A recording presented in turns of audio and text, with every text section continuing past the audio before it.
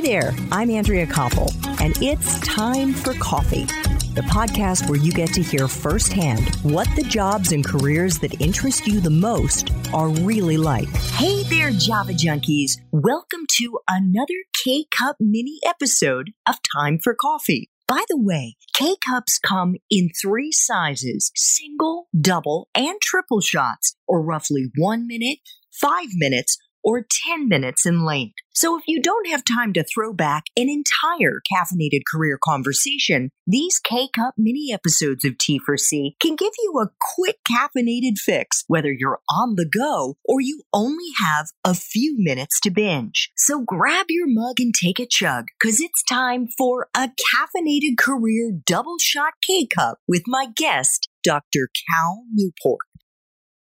I know you've got 4 rules in deep work. What was one? And then could you take us through the different steps and the different rules? Right. So rule 1 was called work deeply. And this is about how you actually structure your workday, be it what you do as a student or what you do in the job market, how you actually structure your workday to be more supportive of deep work. So it's how do you actually build a workday around concentration being an important part of the day. And some of the big ideas from this step is that, first of all, you want to pre-schedule when you're going to do highly concentrated work. Don't just wait until you feel like you're in the mood for it, because spoiler alert, that's going to be basically never. I often suggest scheduling it on your calendar like you would a doctor's appointment or a meeting. So once it's on there, just like a doctor's appointment or a meeting, you will protect that time if something else comes up and tries to take it. So if someone says, oh, can you come join our study group Tuesday at 3, but you already have 2 to 4 blocked off to work deeply on something, you can say, oh, I have something from 2 to 4. You could do it another time. Another idea that comes out of that step is that people who are very good at deep work tend to have rituals that they conduct right before they start deep work sessions, just to help their mind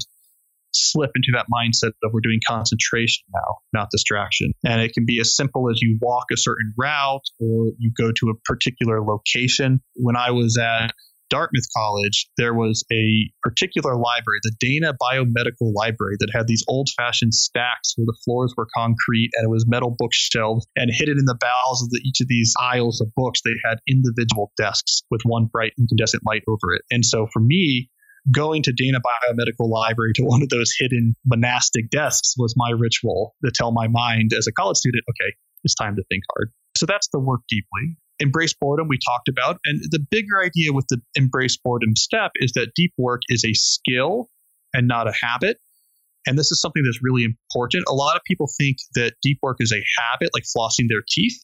Something they know how to do. It's just they need to make more time to do it. That's not at all the case. It's actually more like playing the guitar. It's a skill that if you don't practice, you should not expect to be good at. And so you really have to put in a lot of work to practice, especially for college students, because I work with a lot of college students. If you just decide tomorrow, I want to go work deeply, I want to concentrate hard for 4 hours with no distractions, you might have a very hard time succeeding with that if you haven't been preparing your mind for that effort. And so that step is all about different things you can do to prepare yourself. So embracing boredom more frequently in your life, taking social media off your phone, this is one thing you can do to help prepare your brain. But I also work with students to do, and young adults to do, active exercises where they actually use intervals, 20 minutes with a timer going. I'm going to concentrate intensely without glancing at a single inbox, web browser, or phone. If I can make it through 20 minutes and keep my concentration high, if I can do that regularly, I'm going to add 10 minutes to that interval.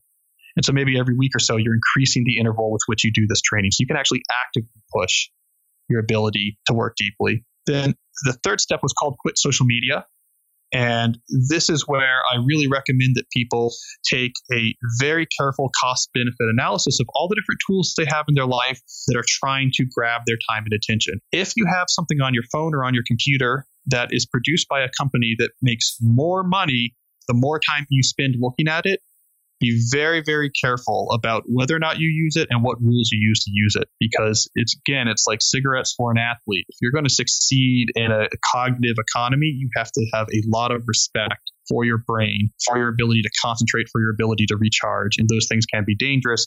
And then the final rule is called drain the shallows. And it's a lot of advice for people in the working world on how to make sure that the non-deep responsibilities they have, like answering emails or going to meetings, doesn't take over so much time that nothing is left for you to think deeply.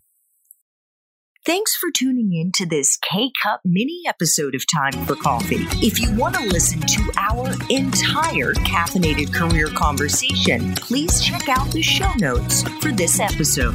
Thanks so much for listening to Time for Coffee, where the professionals in the jobs that most interest you always have time to grab coffee 24/7, no matter where you live. I have one quick favor to ask you. Remember to rate, review, and subscribe to Time for Coffee. Thanks so much.